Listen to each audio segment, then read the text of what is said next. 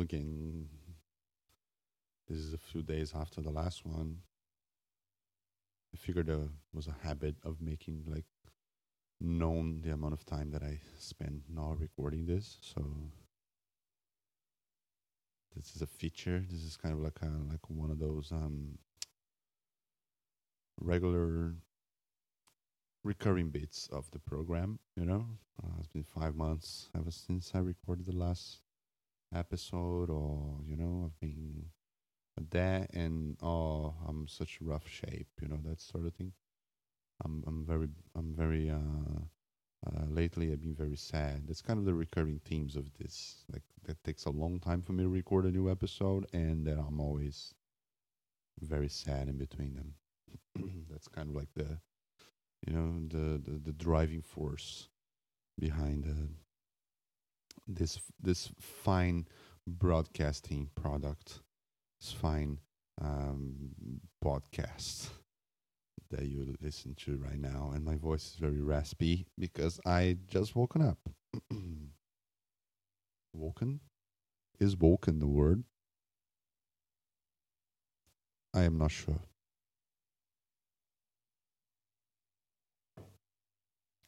I've awoken. Okay, yeah. So lately hasn't been much happening. Just like grueling, stupid shit. That's all. Like personal, personal. I don't want to get into it, sort of thing. Just regarding finances and regarding this staying in the country that I'm at. Yeah, pretty much. That's it's fine. It's too personal for me to touch upon that at the moment. I rather just see what's in store for us in terms of what I would talk about off the cuff, improvisational style in this already established, aforementioned, fine ass program that you listen to right now. So I got the numbers, I got the stats, I got all the correct information inside my head. Let's get into it, shall we? All right. Got a number 89. So a very low number. Not that that means anything whatsoever. 89. All right. Interesting. Cool. Keeps in with somewhat of a theme here because I've mentioned Bon Iver in the last episode. I mentioned that I've seen his show, Bon Iver. It's a band. It's a collective of um, of musicians. But at first was the band of like the solo effort of Justin Vernon in his 2008 debut album, Forever Forever Ago. It kind of inaugurated the whole um, very winter-like, cold, and very, very uh, mournful and sorrowful sort of folk singer-songwriting. I'm not sure to which extent he inaugurated that. I could be wrong, but at least he did imprint quite a heavy and iconic set of songs with that particular record, and of course that made his career what it is today. I'm speaking about Bon Iver. You already know that I'm speaking about something Bon Iver adjacent because you already seen the title and you already saw the album that I was ingratiated with. It's Volcano Choir Repave from 2013. Volcano, and that's well, Justin Vernon is the leading voice of that particular record. It is a side project from both his outfit as Justin, as whatever you can call him, and the collection of bees. something like that. It's a post rock. It's a post rock instrumental band. It was active like end of '90s, beginning of 2000s. I'm not sure to which extent they still might have been one of those bands that stopped recording in 2010 or whatever, and just went about to do like solo or personal things. I'm not sure where do they fall nowadays. I think it's collection of bees. I don't think there's anything else in their name. Anyway, I was just talking about Bon Iver in general, right? He came with that first record in 2008. After that, he recorded no, his second debut album, his second album, his sophomore album. Jesus Christ! All right, I should have recorded so early. So he did record the 2011 Bon Iver, which was kind of late, kind of like like a maturation of the material that it was on Forever Forever Go, not so in tune with the themes of like breakup and grief and mournful, when just those records that are so like bleak, that but they do offer somewhat of a glimpse inside an internal sense of beauty from them. That's kind of Forever Forever Go in a nutshell, right? It's a broken record from a broken man at the time. Like it's a lonely record, but it does get like those cracks of beauty. Everybody has a crack in it. That's how the light comes in. That's a famous Leonard Cohen um, couplet there. I don't know. I think it's a poem or a song. Anyway, and that's kind of exemplified on Forever Forever Go. Turns out that Justin Vernon's a much more experimental and ambitious singer songwriter that would come in his later albums, like more and more from what he could present as a singer songwriter. He was always trying to leave things as weird as possible, to his detriment sometimes. Some, like especially his third album, 22 a Million, he tends to be a bit repetitive with the auto tune. He tends to be a little bit more. He sacrifices a little bit of his stellar singer songwriting abilities and poetic abilities to just make way and just make way with this experimental stuff, which is hit or miss, to say the least. In some albums, in other albums, he's very very successful in putting that on the table and adjusting and finding the balance, adjusting and finding the balance.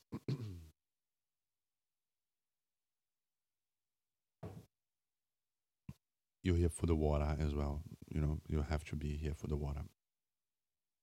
I will drink water in your presence. I'm sorry. In other albums, especially his latest record, I, he finds the balance between like what's experimental and what's sorrowful, mournful, and epic songwriting, and it's a balance between the weirdness of his ideas in terms of what to do with his voice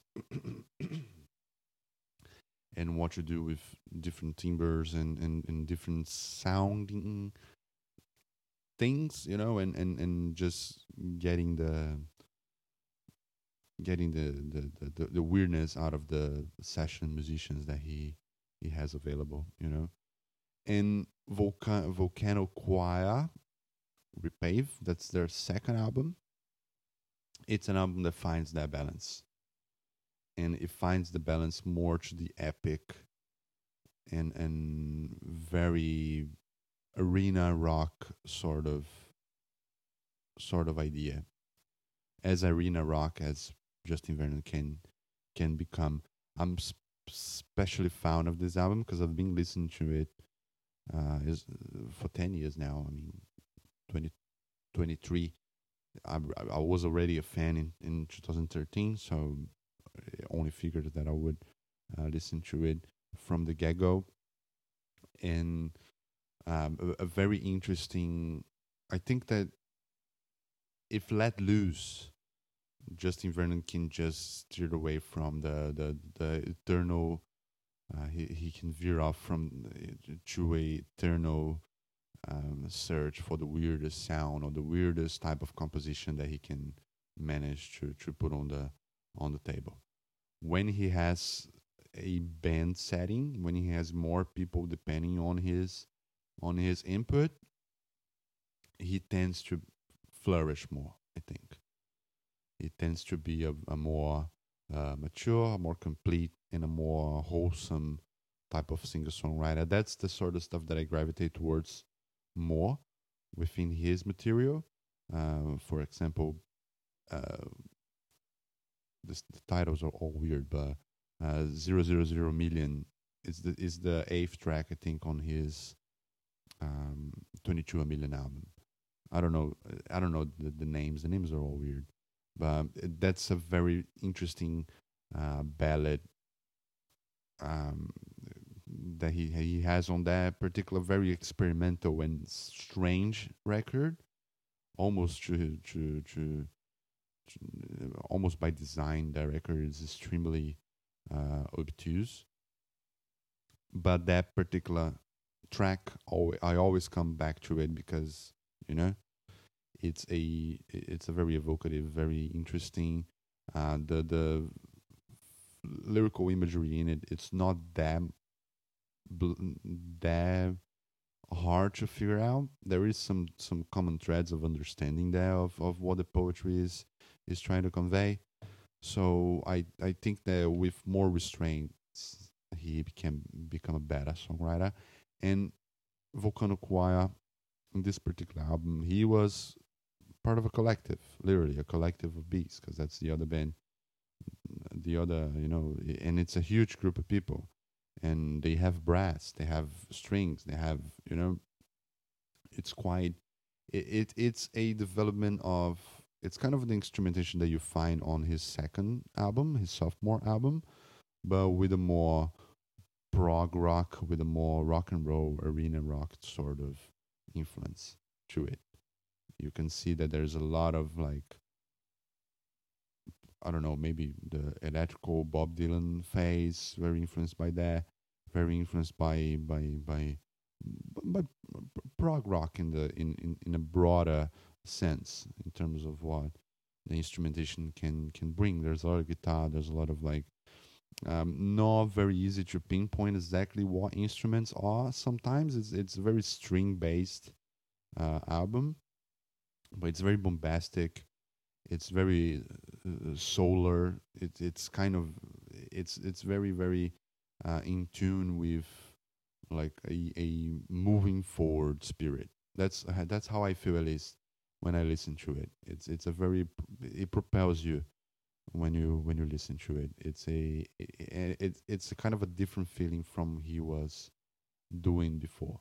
Because even like the sophomore record, it is very hard to detach those this particular album from Bon Iver. It's a continuum. It's his voice, right?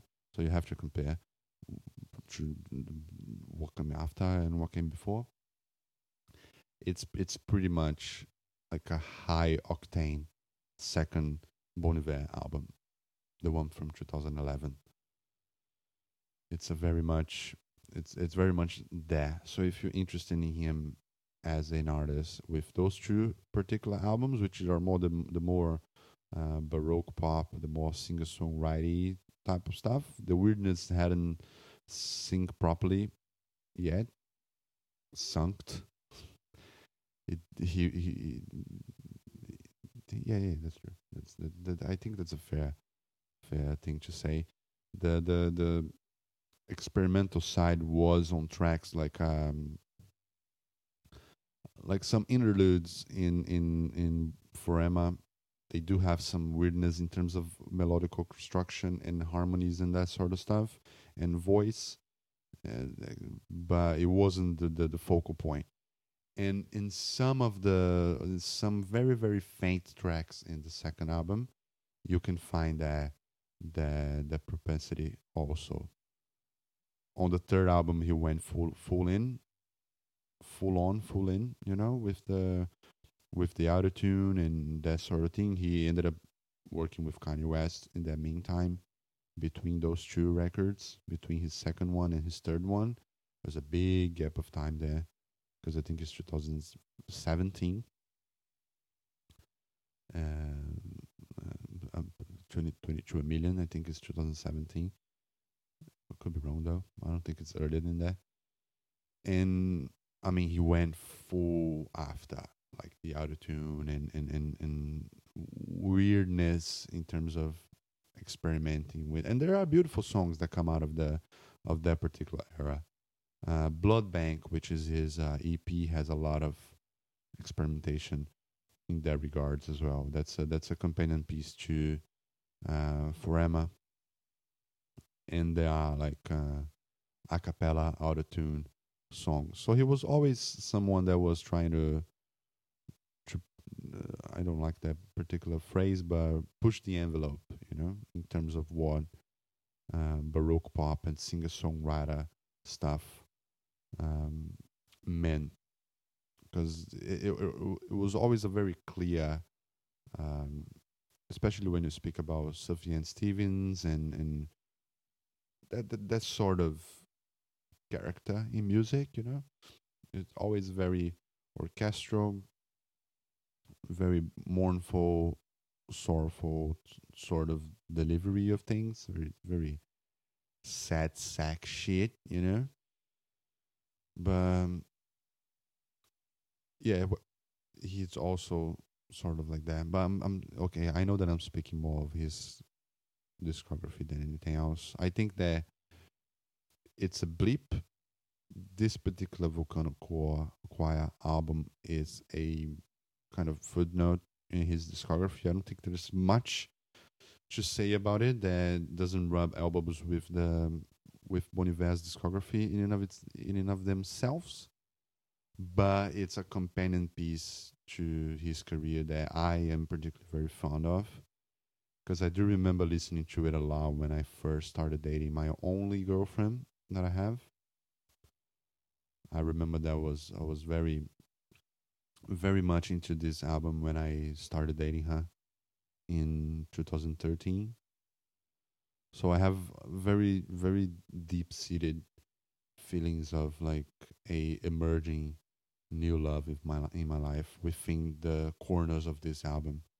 So I have this particular thing going for it. I do remember like coming back, like sitting on the train after having met her, after waiting on our first dates and all, and remember listening to that album with that feeling of, oh, what a cool thing that I'm leaving now. I'm particularly fond of someone, and she ended up being like my 3-year girlfriend from that time. So, and it was exactly that, October, November 2013 when we started dating, and I was listening to this album like mad. I was listening to it a lot, and it kind of fed the epic feeling that the album has to offer. It kind of fed on that like blissful and wow, someone is actually also falling for me. That there is a confidence as well that seeps in within the album, and it's a cool record. It's a very cool record. It's a very interesting and well written record. It doesn't steer away from the traditional arena rock that you would expect from Bon Iver at that time, because he was very expensive. Uh, EXPANSIV, right? Not expensive.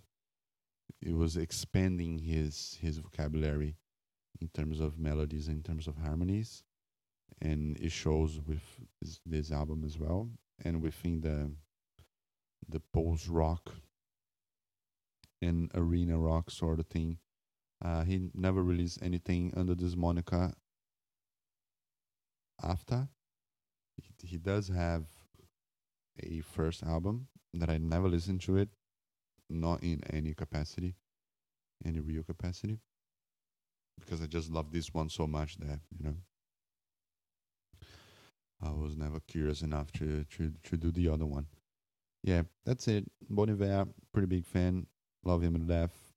Saw him live a couple months ago. It was very moving.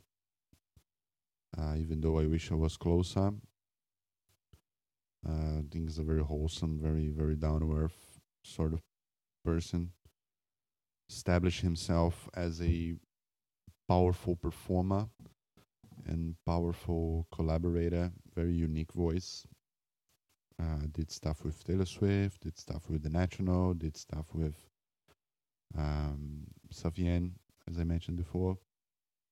They're kind of cut from the same cloth there in a way. Like the post Elliott Smith singer songwriter stuff, that they are sort of like the same idea that um, totally different, but yeah, you got what I mean. Yeah, you got what I mean. You understand me. All right. And yeah, very cool effort. Very cool side project from him. Interesting to see him in a band setting, band format, and seeing how unique he is and how a force to be reckoned with the guy is, like, naturally. His ideas about um, vocal harmonies and his ideas about songwriting, how they just rise to the top, right? Naturally. That's interesting. That's an interesting exercise what he did in this particular album. And in comparison to the other ones, I think this one imprinted sort of like his high energy sort of stuff in the latest albums.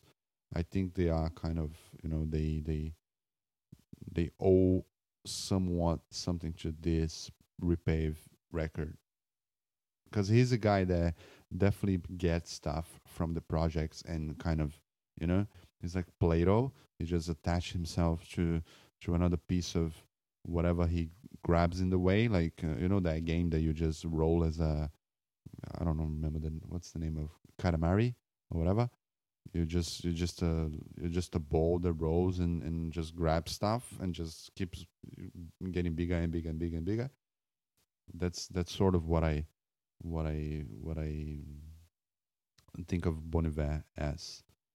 He is very centered in his own ideas about what he thinks is interesting, but he also grabs things from all sorts of places, right?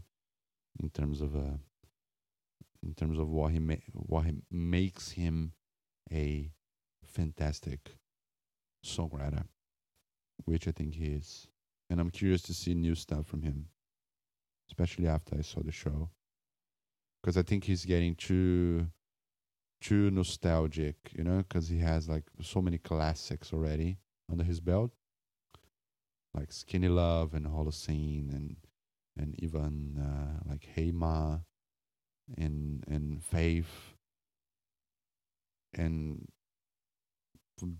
Bath/Rest. It has so many iconic songs. It's time for him to build more iconic, which I think he's doing, because Evermore is pretty fantastic. Not Evermore, Evermore, Exile, and the stuff that he did with Taylor Swift is pretty iconic already. Yeah. Anyway, thanks for listening to my blabbing about a side project from a favorite artist of mine for 25 minutes. Yeah. Thanks so much. Bye bye. Pausing now.